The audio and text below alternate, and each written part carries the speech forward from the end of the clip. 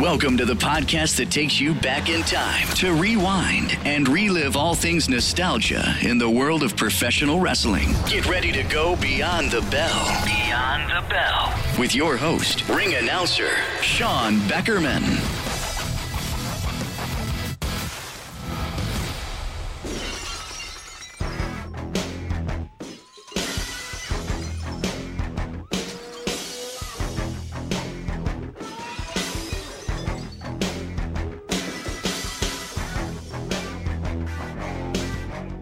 Beyond the Bell presents the Stone Cold Chronicles, the history of Stone Cold Steve Austin. I'm your host, ring announcer Sean Beckerman, back with you once again, and I'm proud to chronicle the legendary career of Stone Cold Steve Austin.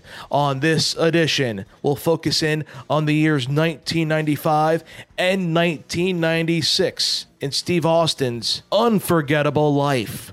This edition, you'll find out what led to Eric Bischoff firing stunning Steve Austin from WCW.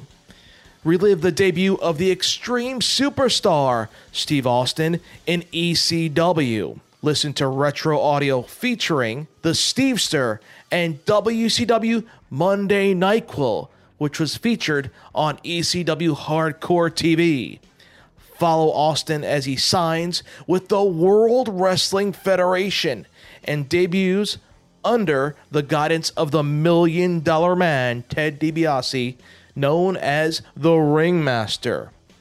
Find out how the Stone Cold character was born and relive the infamous Austin 3:16 speech from the 1996 King of the Ring. Also, learn about Austin's feuds with Mikey Whipwreck, the Sandman, Savio Vega, and Bret the Hitman Hart. Listen to old school audio featuring good old JR, Jim Ross, Eric Bischoff, Ted DiBiase, Bret Hart, Jake the Snake Roberts, and many more. Coming off the heels of a successful 2-year period in WCW, sky seemed to be the limit for Steve Austin. What a turn his career would take.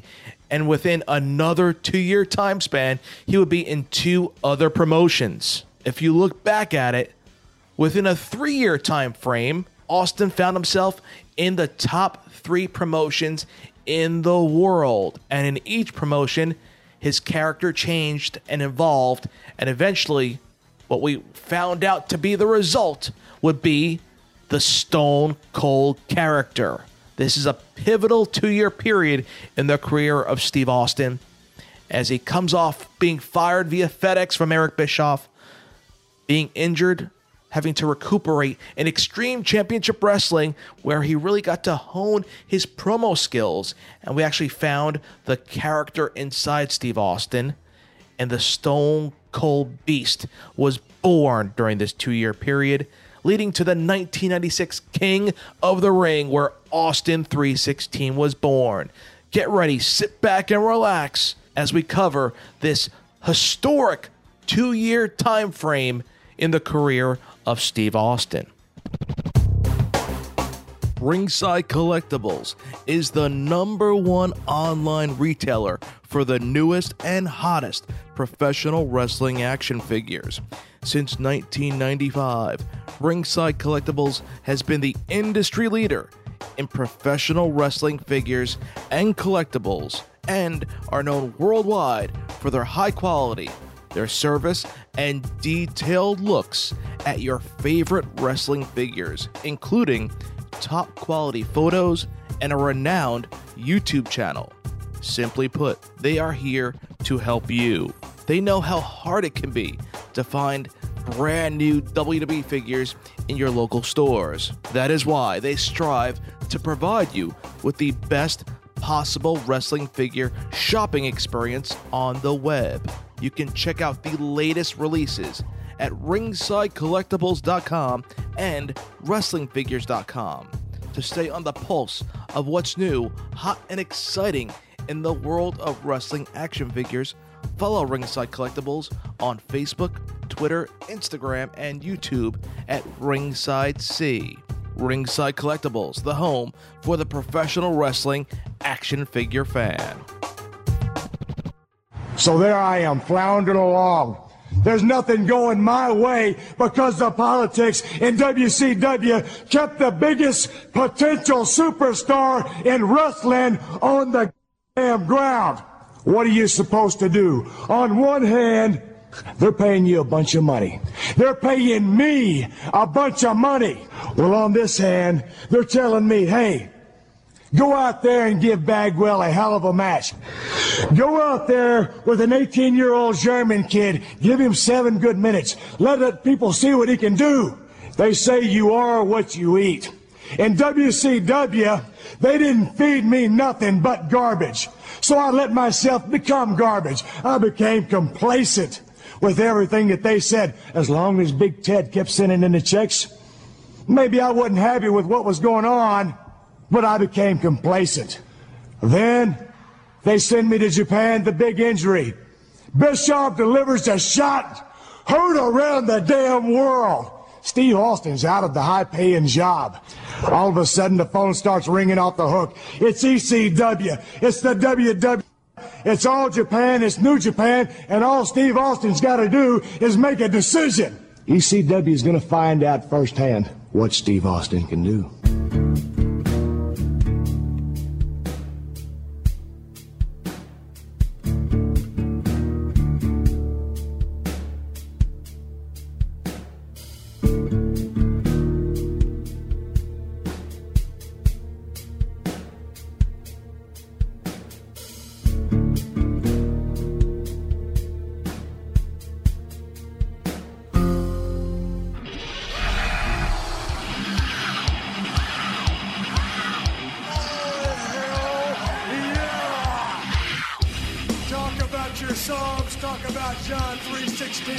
Austin 316 says I just whipped your ass. Stone Cold!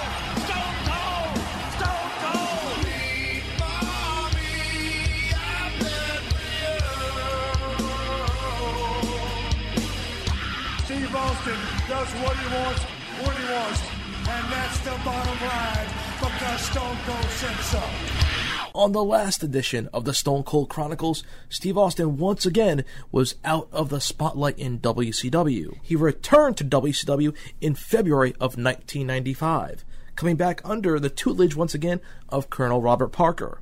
There were some thoughts that Austin might rejoin Flying Brian Pillman to bring back the highly successful Hollywood Blondes, but for some reason, it never occurred. Austin stayed in the mid-card of WCW, rarely getting any title opportunities. Then, in May of 95, Austin looked into actually leaving the company. But in actuality, he was talked back by Eric Bischoff. Though Austin's knee continued to trouble him, and during a tour of New Japan Pro Wrestling, Austin tore his triceps muscle. This put him on the injured reserve list once again.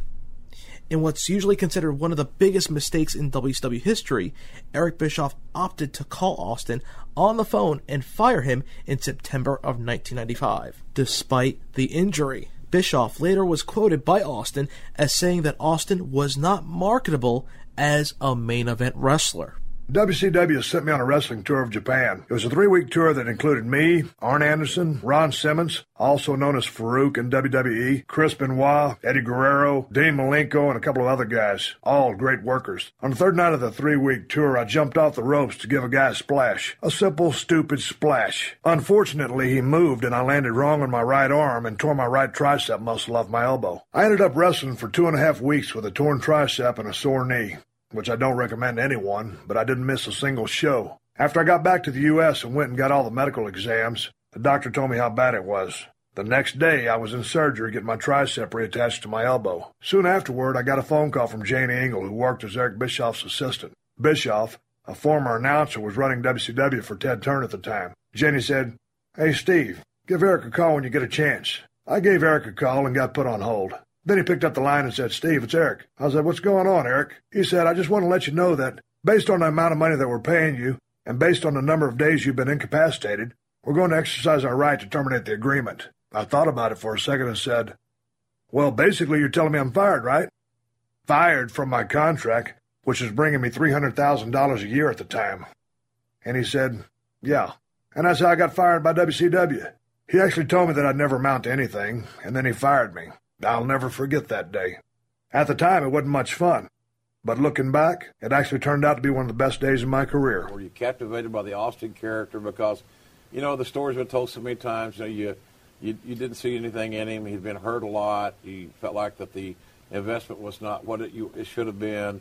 He gets a FedEx saying, you're released as the story goes. Did you catch yourself looking at it in hindsight saying, gosh, I may have made a mistake on this guy? Not at all. Not at all. And that story has been told and retold and turned and twisted so many different ways by so many different people over the years that I start to believe it myself when I read it every once in a while. But the truth is, and Steve and I have talked about this, the reason I let Steve Austin go wasn't because I didn't see anything in him. It wasn't because there was a lot of injuries, although Steve had suffered some injuries. The reason I let Steve go, and the reason that I fired him, by FedEx, is quite frankly because, we expected Steve to show up at center stage, which you know very well, Jim. Even though he was hurt, we wanted to come down and we wanted to keep him alive on television. We wanted him to do an interview on camera.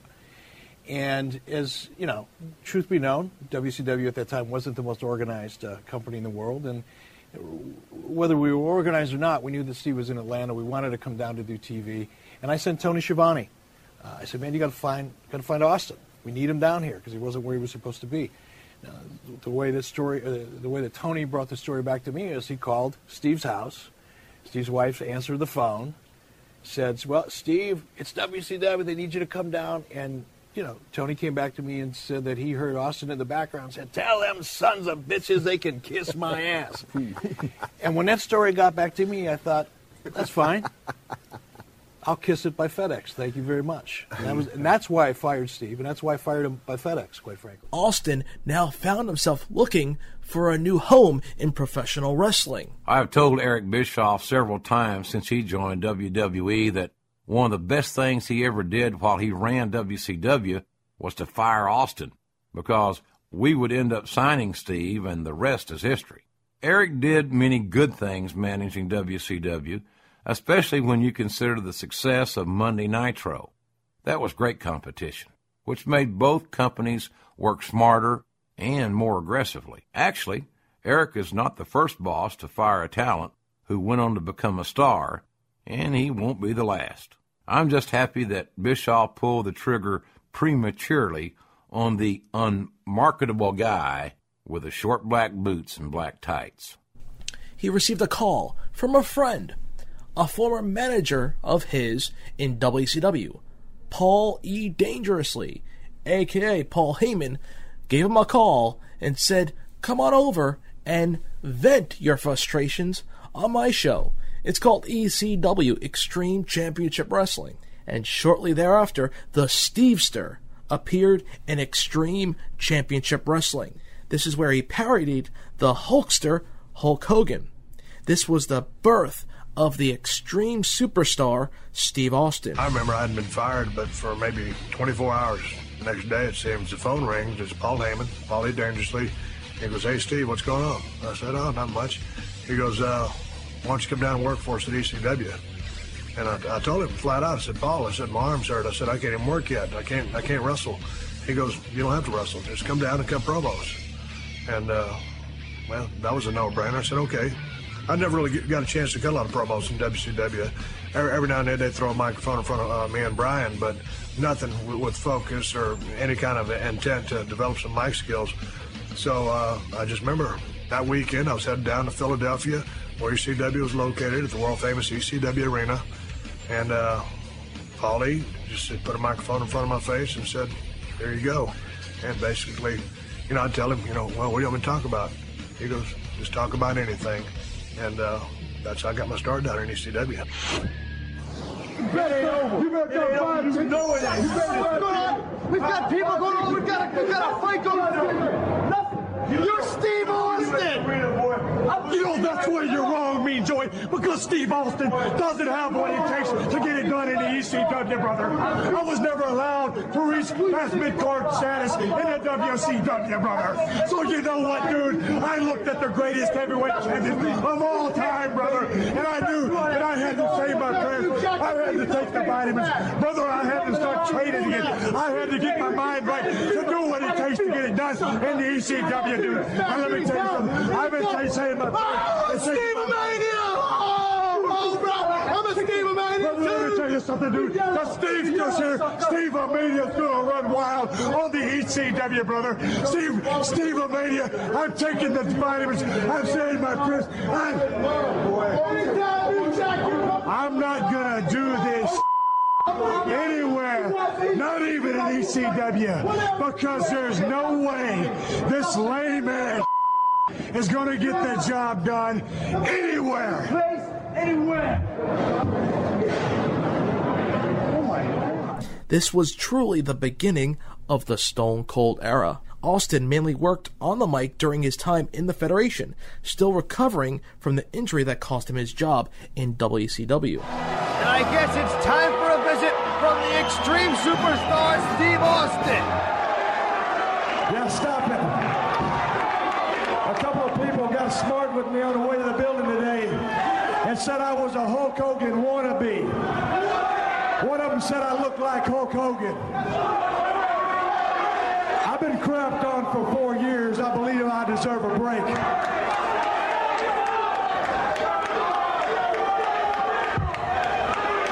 I didn't get to climb a ladder to the top in WCW like this.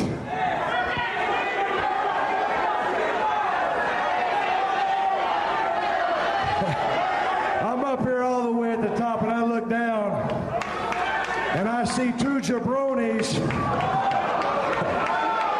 And from the places I've been, about a $5 piece of ass.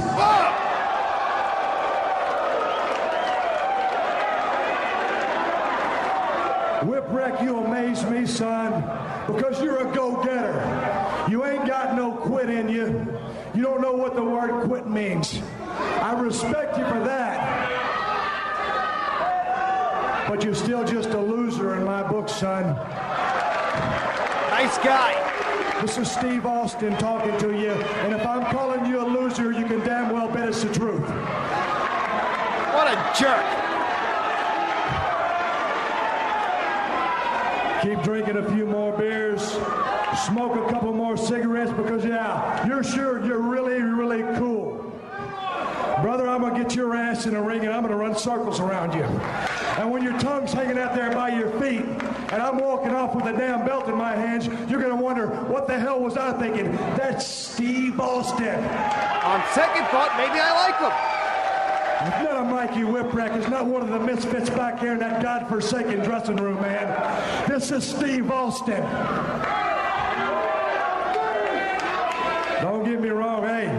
I can rustle up $5, and if I had a clothespin to put on my nose, I'd give you a try. Woman, none too happy about those comments. Don't even think about looking at me pissed off, honey, because it's you that married a midget, not me.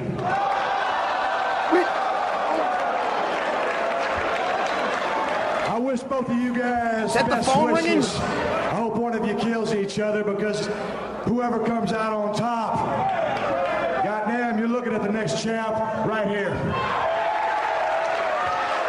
Well, I believe in his own humble way, Steve Austin just challenged the winner of this matchup to a world title matchup. He also inserted himself into the main event of ECW, challenging Mikey Whipwreck on numerous occasions for the ECW World title. Austin found a way to get that shot at November to Remember 95 when he attacked the scheduled #1 contender, the Sandman, taking him out of the match. Austin then took his place against Whipwreck for the ECW title, saying that for the next few minutes, Whipwreck's name would be Eric Bischoff. Austin allowed this to channel his rage, dominating Whipwreck in the early going. It seemed inevitable that Austin would win the championship, especially after stunning Whipwreck. But Austin played to the fans a little too much, allowing Whipwreck to roll Austin up to get the upset win over the Extreme Superstar, Steve Austin. Austin looks to be in great shape for somebody who had a 4-month layoff from a torn tricep. He's got a moon over Philadelphia. He got him! Mikey wins! Mikey wins! Mikey Whipwreck just pinned Steve Austin in the middle of the ring. Austin clothesline finds Mikey.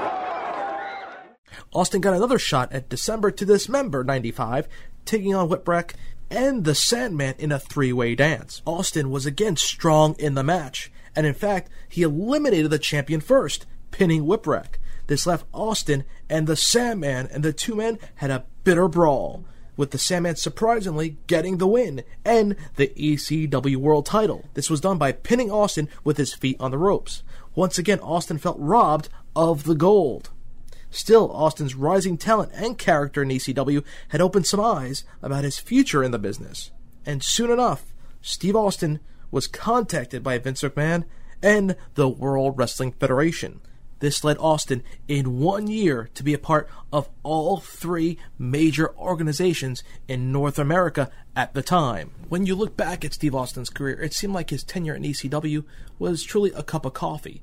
But it truly was an important cup of coffee, as, like we mentioned, it was the beginning, truly the beginning, of the Stone Cold era. This is where Austin found himself channeling his frustrations and rage with the business and Eric Bischoff and WCW into this extreme superstar character, in turn which was shades of the Stone Cold character. After I was fired by Eric Bischoff, just about the time that my tricep was getting well enough for me to think about doing some things, Paul E. Dangerously, or Paul Heyman, the guy who had managed me in WCW, called me up out of the blue.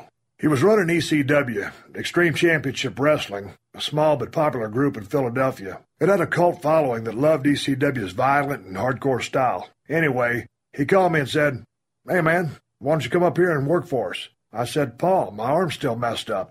I can't wrestle just yet." He said, "That doesn't matter. Come on up and we can cut some promos. You'll just talk. I'll pay you $500 a show." I was thinking, he's going to pay me $500 a night just to cut promos? Hell, man, I'm in. And he gave me an opportunity and a platform to vent all the years of frustration that had been built up from WCW. The interview skills I later used in WWE were actually developed and refined during my short stint with ECW. I wasn't Stunning Steve anymore. I had cut my hair off when I was in WCW. I was in the process of growing it back. It was medium length, almost on my red neck again. My gimmick there was that I was now coming out of WCW, which was a much bigger organization than ECW, so I was, of course, a superstar. They called me the Extreme Superstar Steve Austin. People were watching that ECW stuff and seeing what I was doing since I was fired from WCW. It was outrageous stuff and a lot of fun to do while I was healing up. I was only there a few months. I cut scathing, sarcastic promos on WCW and on Bischoff. I also did bad impersonations of Hulk Hogan. It was a lot of funny stuff. But I was learning how to cut promos, and my character became more defined. We saw a different side of Steve Austin. The golden locks that Steve Austin proudly displayed himself when he debuted as Stunning Steve Austin, then cut his hair short, part of the Hollywood Blondes, was chopped off entirely, receiving a partially bald look for the future Rattlesnake. ECW gave him the opportunity to express his opinions, express his views, express a different comedic side and entertaining side of Austin with the Stevester parody and the parody of Eric Bischoff. Hi, I'm Beulah, and welcome to Beulah's Box. This week, my box is going to get an up-close and personal feel for something that's a big stick of dynamite. TNT. You never know when it's going to explode. And best of all, it's live.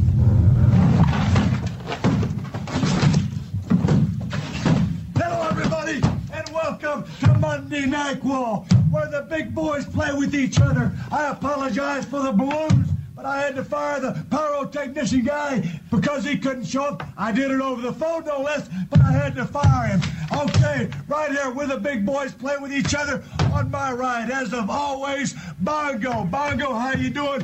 Okay, now the Brain couldn't be here tonight. Pan over here to where the Brain's supposed to be. Brain couldn't be here, so I had my secretary leave a message on his answer machine, and when he calls me, I'm gonna fire him on the phone just like I did Austin, because that's the way I deal with people. I'm not a very brave man, and that's the bottom line. Okay, big show tonight. Like I said, if you're watching another channel, get over here. If you're thinking about watching another wrestling promotion, don't do it, because this is the only one that's live. Okay, big main event tonight. Never before seen on TV. The most dangerous match in the world. And you're going to see it right here on Monday Night Quill. Oh, yeah. Yes, right here on Monday Night, bottle of Geritol on a pole match. First time ever in the world. You're going to see all the old codgers here in our organization, and they're going to be scrapping around and using their walkers, trying to keep the dentures in, and they're going for it because this is the hottest show on TV. Brother, this is the bottom line. We're number one. Did I repeat that I already fired the brain over the phone? Oh, yeah. This is where the big boys play with each other. Oh, yeah. Did I tell you that we're number one? Okay. I'm going to go. Okay. The cameraman's telling me we got to go to a break. I'm going to tell you right now. I don't know the names of any of the holds, but I'm going to sit here and fumble around and bubble around. And if I put you to sleep, if I don't put you to sleep, the matches probably will. So bear with us. This is Monday Night, and we're live. Tommy, wake up! Hey, fire! Oh, I'm sorry if you went to sleep just like I did, and probably if it wasn't me, it was the match. I know it was boring, just like everything we do here is boring. But next week we're gonna be here live, where the big boys play with each other. I can't wait. ECW allowed him to spread his wings, therefore being noticed by the World Wrestling Federation, which in turn would change professional wrestling forever. A short stint, a cup of coffee, and ECW changed the business for a lifetime. One of the biggest things I enjoyed about ECW was Paul Lee was so good at working with talent and trying to help them reach from within, wherever it was. And I didn't care what your gimmick was. He had a real knack to do that with anybody he worked with. And one of the first promos I did, we were down in a basement in a hotel in Philadelphia. It was about 4:30 in the morning. And Paulie says, all right, Steve, you're up next. And I'm sitting there and I said, well, what do you want me to talk about? I don't know what to say. He goes, just talk about anything you want. And he just kind of kept coaching me there for a little bit. He said, Steve, just let it fly. Talk about what you want to talk about. I was extremely frustrated at the time with Eric Bischoff, with Dusty Rhodes, the booker, with the whole system at WCW. And the interview that followed was one of my favorite promos of all time, where I just got a chance to get a lot of stuff off my chest, talk about who I wanted to be in the future, about what I'd let myself become in the past. And, as bad as the system was in WCW, that was a system. And when I look back, I had every right to be pissed off. But, when I look back also, they had every right to fire me. But those ECW promos were some of the most fun promos I've ever done, and the biggest load off my back for someone to say, hey, Steve, just go ahead and start running your mouth. And those interviews would really become the launching pad for the Stone Cold promos, which would follow a couple years later.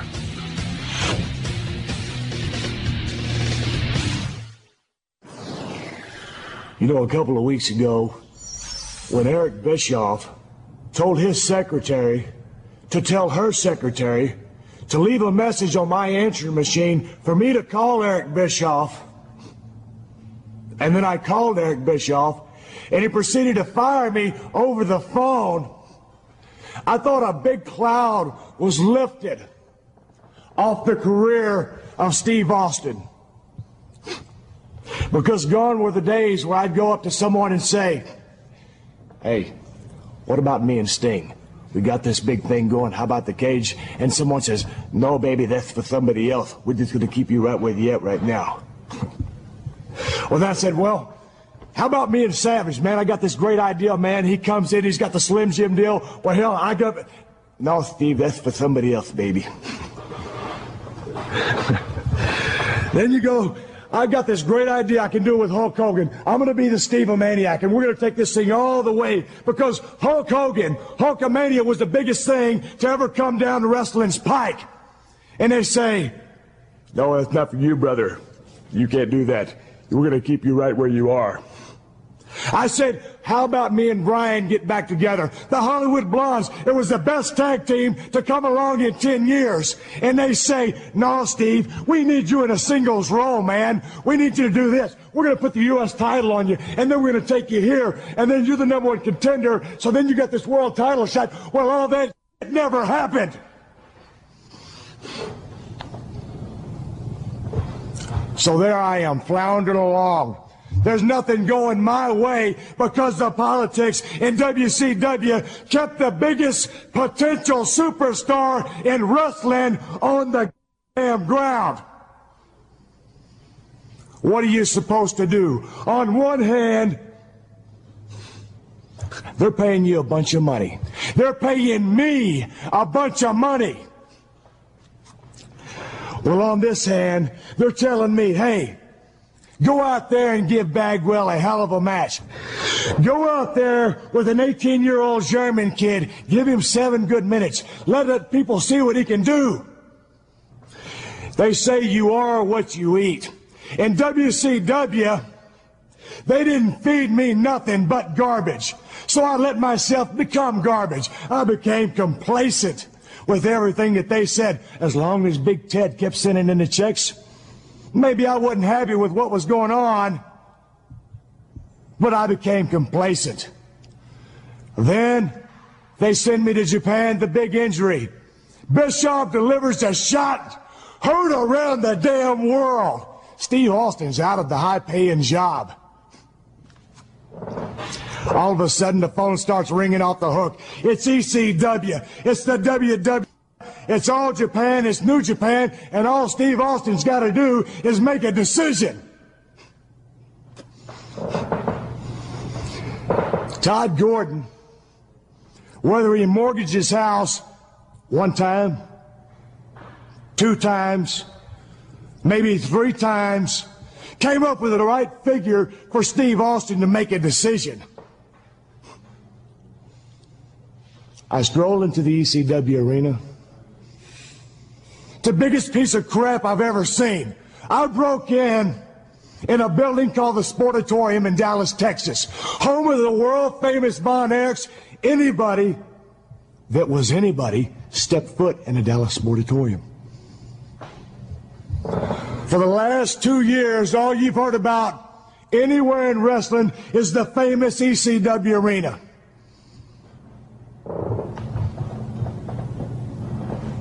Debut night, I roll in.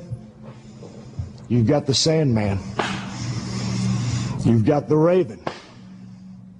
You got the Pit Bulls.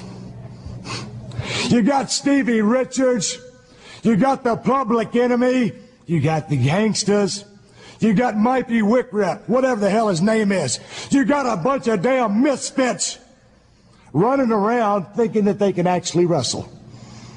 All I've seen in ECW is a bunch of violent crap. And that's exactly what I'll call it, because that's what it is. Steve Austin is here to wrestle. It's what I do best. It's what I do better than anybody in the world. Dean Malenko, Eddie Guerrero, they got the big send-off. Tears were in everybody's eyes. It was a big deal. All Steve Austin got was a good swift kick in the ass as Bischoff hung up the phone and left me high and dry. There's no Hogans here. There's no Flairs here. There's not a Dusty Rhodes. And there damn sure isn't an Eric Bischoff here. There's no one that can hold back Steve Austin now. Stunning, tossed it out the window. Never was meant to be. ECW is going to find out firsthand what Steve Austin can do. And I'm going to show everybody here exactly what a true superstar is supposed to do. What a true superstar is supposed to be. Because no one here can hold me back. Not Todd Gordon. Not Hulk Hogan. Not Eric Bischoff. Nobody. I'm going to be the superstar that I always knew that I could be. Because there's no one in ECW that can stop me. JR, who was watching my stuff in ECW late Saturday nights on the MSG network from his home in Connecticut, was just getting started in the WWE Talent Relations Department. He was a major factor in getting Vince to think about me in a positive way.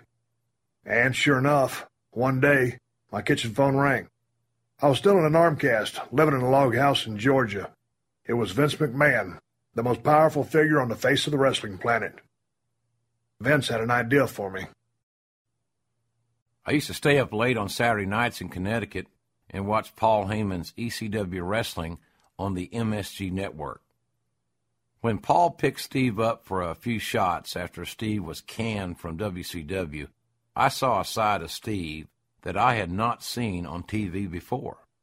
He was cutting promos that were unbelievably entertaining and thought-provoking. It was as if he meant every word he said, and for the most part, at the time, he did. Steve was angry about being fired. He was injured.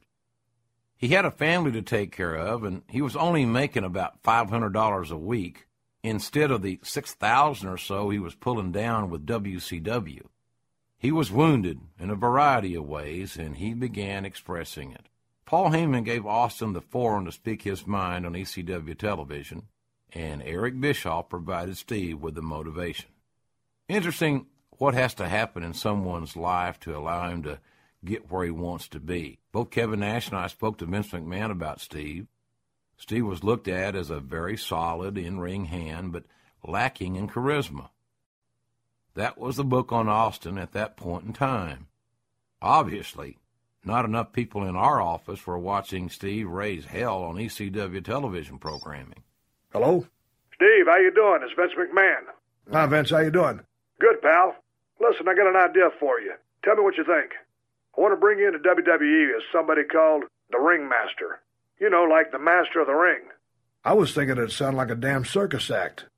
Ringmaster? But remember, I've been fired from WCW by Eric Bischoff and hadn't worked in several months, other than making my $500 a night, one night a week. So I said, well, okay. Trying not to sound reluctant or apprehensive, so I became the Ringmaster. Hey, I had to start somewhere, didn't I? Steve was hired by WWE because he could wrestle, because he could work with anyone and have a good, solid match. He was hired to be a mechanic, which meant that he would never go higher than the Intercontinental title. Austin entered the World Wrestling Federation in 1995 as an employee of the $1 Million Man Ted DiBiase, being dubbed the Ringmaster.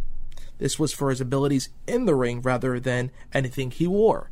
And just like I mentioned before about Steve Austin honing his mic work and mic skills, in turn they cut that part out of Steve Austin's character as the Ringmaster. He didn't speak. DiBiase spoke for him. An ill-fated mistake by the WWF early on.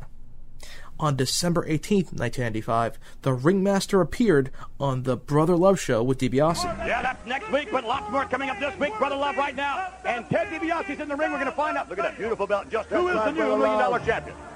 For the entire year of 1995, I have searched and searched and searched in the hopes that I could find someone who would exemplify what I feel a $1 Million champion should be. But I searched in vain. That's some belt. And in frustration until finally, Brother Love, I have found him. So without any further ado, who is it? I give you the Ringmaster. Come on, where is he? And here he comes, the new $1 Million champion. Everybody's got a prize. The Ringmaster. I'm impressed, McMahon. What about you? Oh, very impressed. This man's skills, very well known. You talk about a grappler. You talk about a man that can mix it up in any fashion at all. Physical specimen. And although you haven't seen him wrestle, when you do, you'll know why. He is a $1 Million champion. He is the $1 Million champion. And Ringmaster, right here in front of everybody, I want to officially crown you my $1 Million champion. Behold, brothers and sisters! Behold!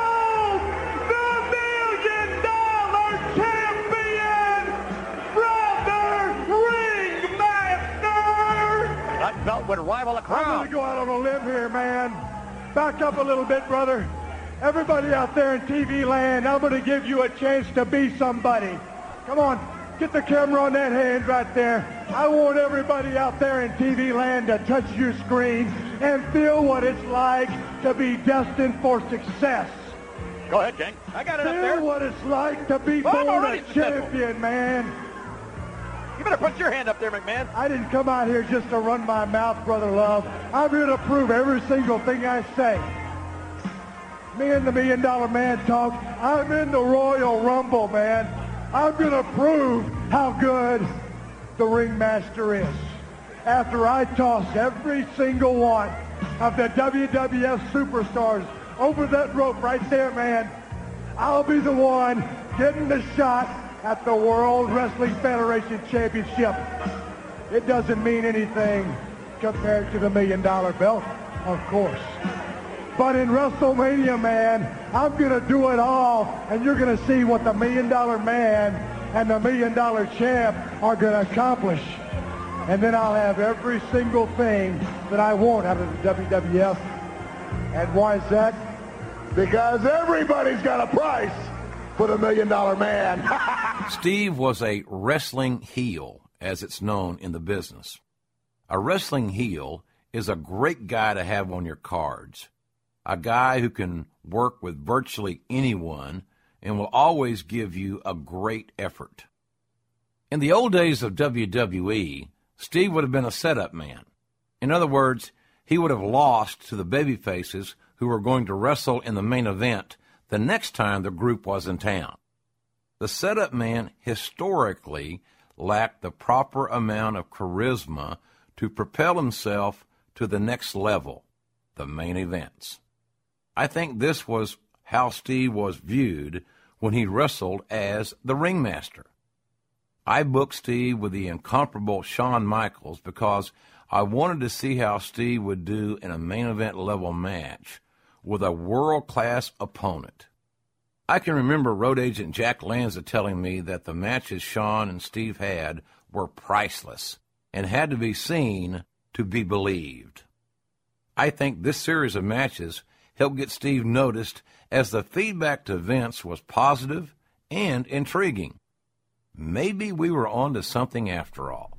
It was all for the ringmaster, as he was awarded DiBiase's $1 Million Championship belt. This was an unsanctioned title that DiBiase had held in the WWF on and off since 1989. This immediately made the ringmaster a factor to be reckoned with.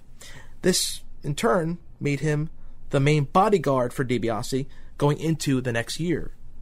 In 1996, the ringmaster's first big matchup was at the Royal Rumble.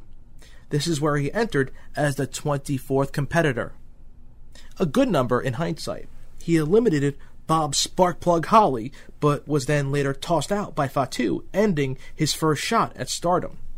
The Rumble was later won by the Heartbreak Kid Shawn Michaels. Even after his short tenure in the WWF, Steve Austin knew a change needed to be made for his character, and he believed it all started with his name.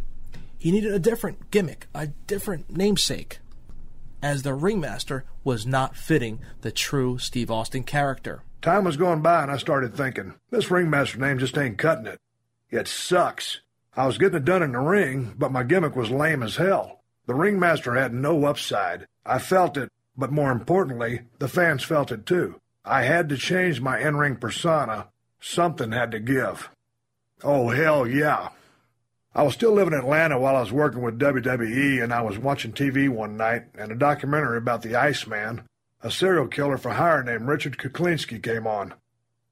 I saw something in this psycho that I could use in my in-ring presentation. I could, as perverse as it sounds, relate to this animal. I pitched my concept to Debbie Bonanzio, Senior Vice President of WWE Creative Services. She was in charge of gimmick characterization, and they started faxing me pages and pages of names. But the names just weren't working. They were all temperature-based things like Fang McFrost, Ivan the Terrible, Ice Dagger, names like that. The names were horrible. Our creative group did not feel my new character idea. I was thinking, Man, they don't understand where I'm coming from on this. So I got frustrated as hell. Then one day I was just sitting there in the kitchen thinking about the name thing. Jeannie, my second ex-wife, who happens to be English, of course drank hot tea. Knowing how frustrated I was, she made me a cup. "Ah," she said, putting the hot tea down in front of me. "Don't worry about it. Just go ahead and drink your tea before it gets stone cold." Then she paused, with his light in her eyes, and said, "That's your new name, Stone Cold Steve Austin." I was thinking, oh, hell yeah. And they just started introducing me that way. There was no big build-up or explanation or anything like that. There were no vignettes or interviews to provide some background on this cold-blooded guy. The name just started catching on, and I was Stone Cold Steve Austin from Victoria, Texas. But I still wasn't really going anywhere. I had the name, but no one knew how I'd gotten so cold-blooded. I had to get this thing kick-started somehow. Next, Austin started feuding with Savio Vega, who had been Austin's tag team partner briefly before Austin turned on him, leaving him laid out in the ring. Savio got some revenge later on, though, attacking Austin while wearing the mask of the Caribbean Kid. Austin and Vega would battle for the next 3 months, with Austin facing Vega at WrestleMania 12, the debut appearance of Steve Austin at WrestleMania. When the ref got bumped, Austin used the $1 million title given to him by DiBiase to knock Vega out cold. Austin then put a submission hold on the down competitor as DiBiase revived the ref, getting him to call for the bell and give Austin the victory. Steve Austin won his debut match at WrestleMania. I remember my first WrestleMania with crystal clarity. It was WrestleMania 12 on March 31st, 1996 at the Arrowhead Pond in Anaheim, California. I'd never been to WrestleMania before, so I'd never seen anything like it. It was just amazing to be part of such a show. The Super Bowl and the World Series of our business. The feud continued for another few months, with Austin and Vega doing what they could to take out each other. This included fighting each other in a dark match at Good Friends, Better Enemies, with Vega getting some revenge with a victory. They finally decided on a Caribbean strap match at Beware of Dog 2 in May of '96. The first Beware of Dog had power issues, causing much of the show to be missed by fans, prompting the new card to be booked as a makeup to the fans. DiBiase was so confident in Austin that he put his WWF career on the line.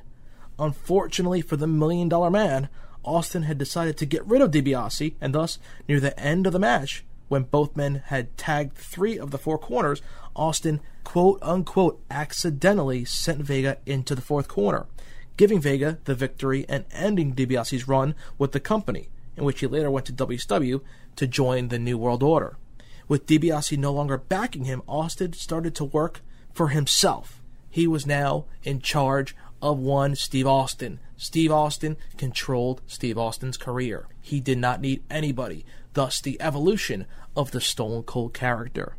He became more and more like Stone Cold. As the ringmaster, my finishing hold had been the $1 Million Dream, which was my manager Ted DiBiase's finish, a submission-type hold also known in the business as the Cobra Clutch. After I came up with the Stone Cold Steve Austin gimmick, I was still using that finish. It was okay. It was starting to get over with the fans. But one day at a TV taping in Fayetteville, North Carolina, I remember Michael Hayes came walking up to me and said, "Hey, kid, come here. You got a second?" I said, "Yeah." He said, "I've been trying to think of a good finish for you. You know, that Cobra Clutch deal is okay, but if you do this other finish, it'd be better." And he showed me what he was talking about. Wrestler Johnny Ace, who now works with JR in talent relations, was doing a version of it in Japan. Called it an Ace. Hayes said it's different from Ace's finish because you put the guy's chin on your shoulder, jump up, and then you land on your ass. We got some of the local wrestlers together in the ring and said, "Hey, you guys mind helping us with this?" So I started practicing the stunner that day. I did it about 6 times, and Hayes says, "Pretty cool, huh?" I said, "Yeah, I like it." I started using the stunner as my finishing hold that day, and JR called it the Stone Cold Stunner.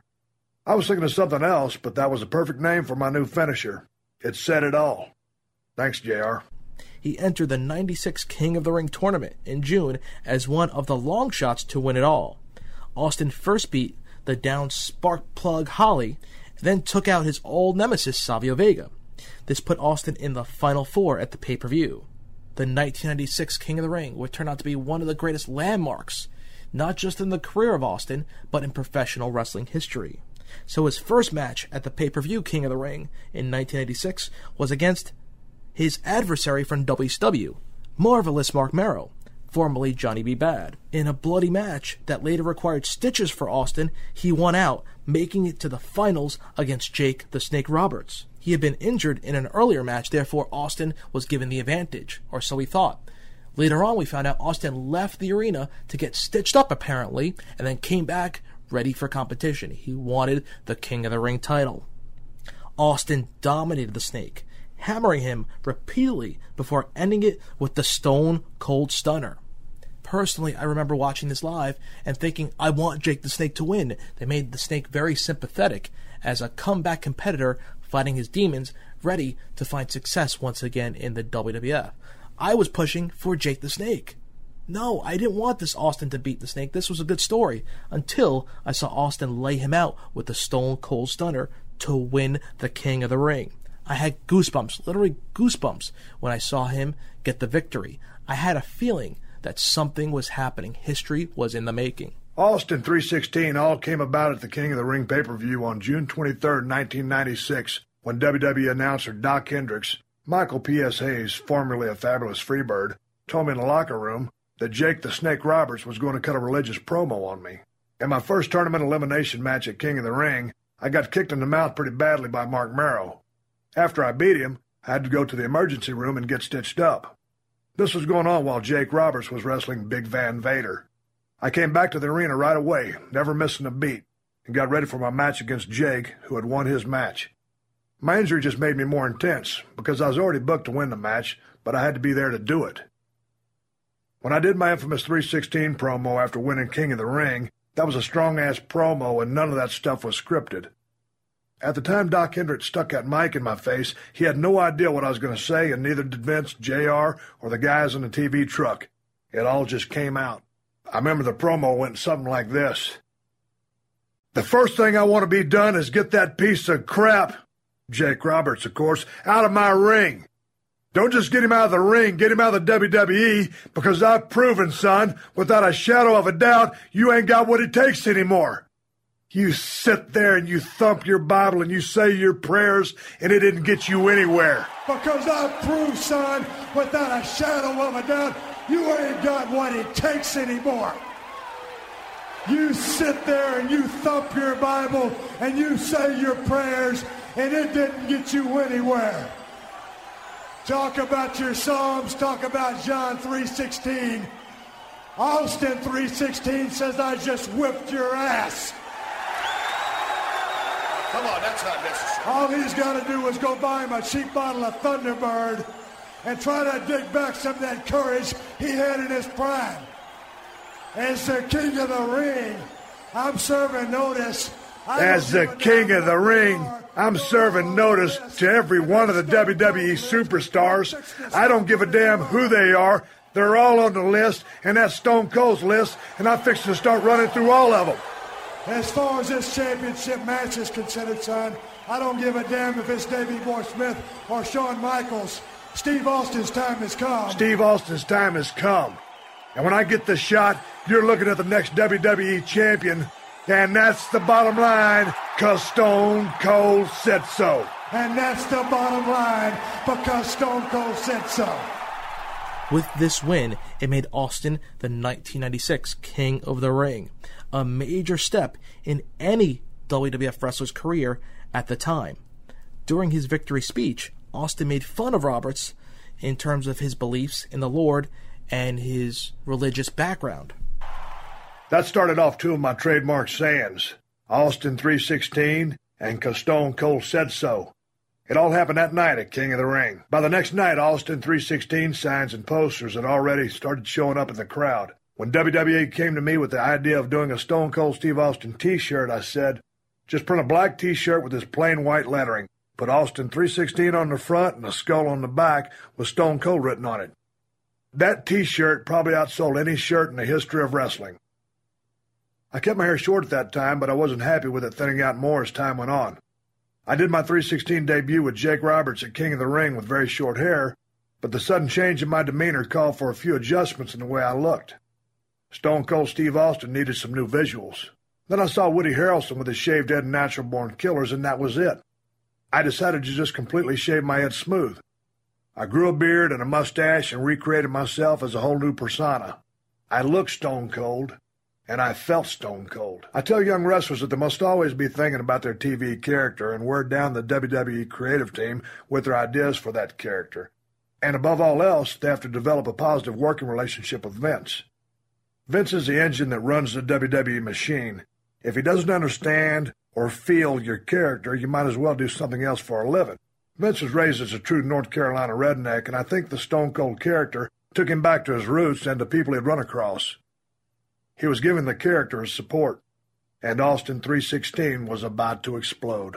After winning the King of the Ring, Austin started challenging the biggest and the best to go at it, mainly focusing on the retired, at the time, quote-unquote, Bret the Hitman Hart. He started forfeiting matches, then attacking the guys who were supposed to be his opponents afterwards, saying that they weren't worth it. Austin really spread his wings in the Federation here. He also took out anyone who mentioned Bret Hart's name, including his former partner in WCW, Flying Brian Pillman, who is now in the organization as well.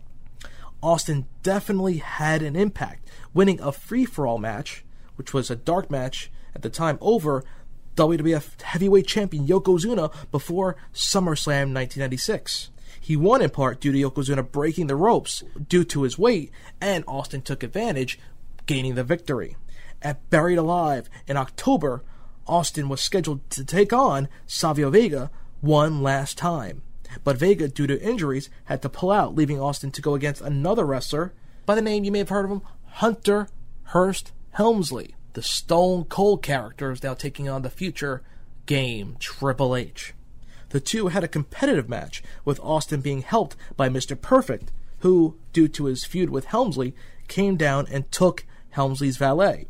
Austin later caught Helmsley with the stunner for the victory, continuing his climb to the top. Austin's main goal stayed the same, though, as he continued to taunt Bret Hart.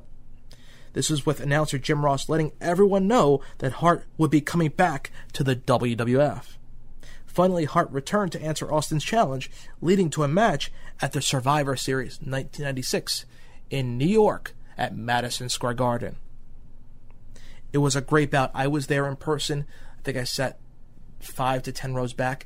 You just had a sense when you heard Steve Austin's promo, when you heard the glass break as his new music debuted around this time, from the old dingy, you could say classic Ringmaster music to the more modern glass-breaking, very harsh tone with a heavy beat, that you knew stuff was about to happen with this superstar coming out. In the arena at Madison Square Garden, it was electric. You had a feeling you saw a superstar in the making.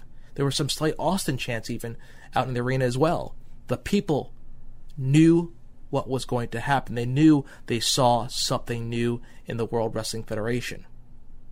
The New York crowd is usually the standard bearer, the barometer of who is over or who is the next big star or the next big thing in professional wrestling. They'll tell you, or they will give their stamp of approval.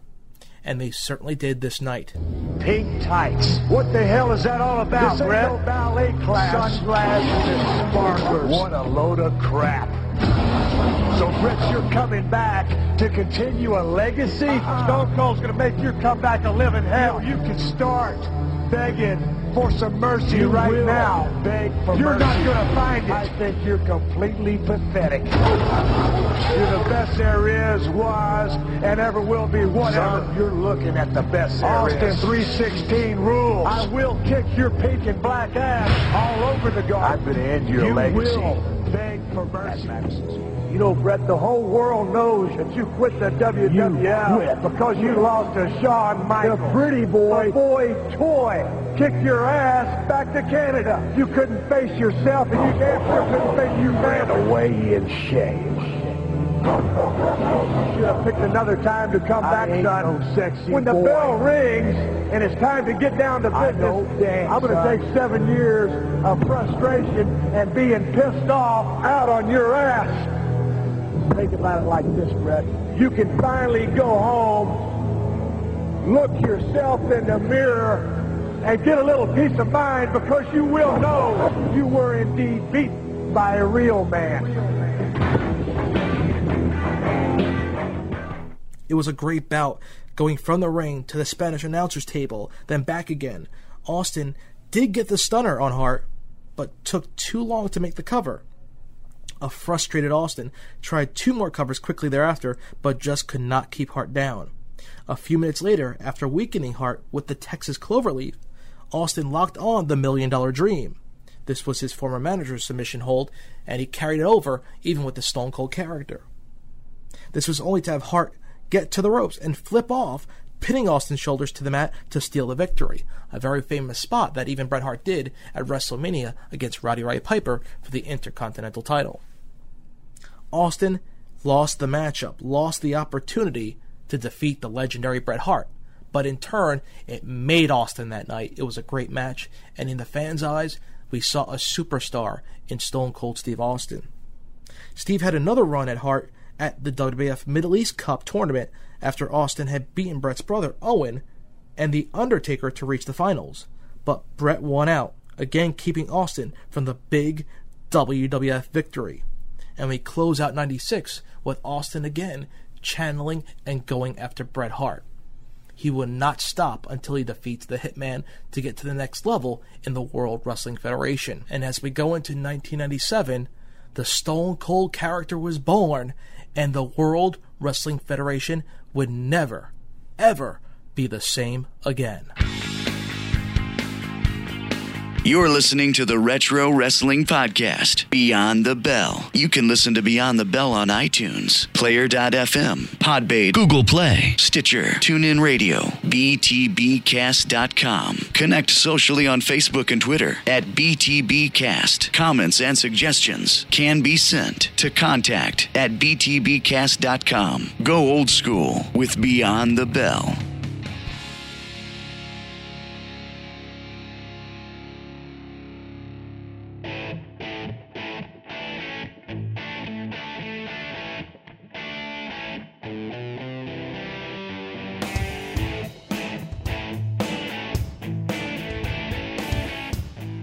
Old school fans, what a 2-year period for one superstar's career in professional wrestling.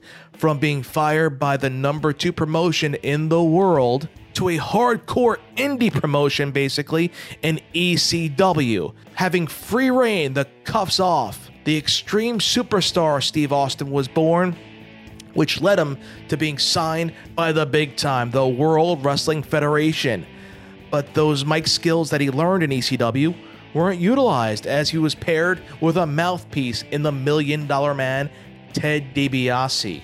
That didn't last very long, as the ringmaster would die, and in the 1996 edition of the King of the Ring, Austin 3:16 was born, and Stone Cold Steve Austin was ready to set the professional wrestling world on fire. No one would have anticipated the heights Steve Austin would take the industry to, and it all started during this 2-year time frame. As we wrap up episode 3, we'll look ahead to our next edition, episode 4, in Stone Cold's legendary career, as we cover another monumental period, this time one single year, because so much happened within this year, the year 1997, in Steve Austin's rising career. Get ready to relive Austin 3:16 in full swing, as the Rattlesnake will set his eyes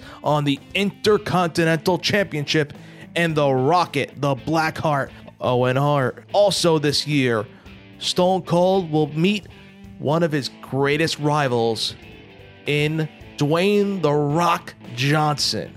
All this and more in episode 4. So until then, I'm your old school party host, wrapping up this special edition of the Stone Cold Chronicles.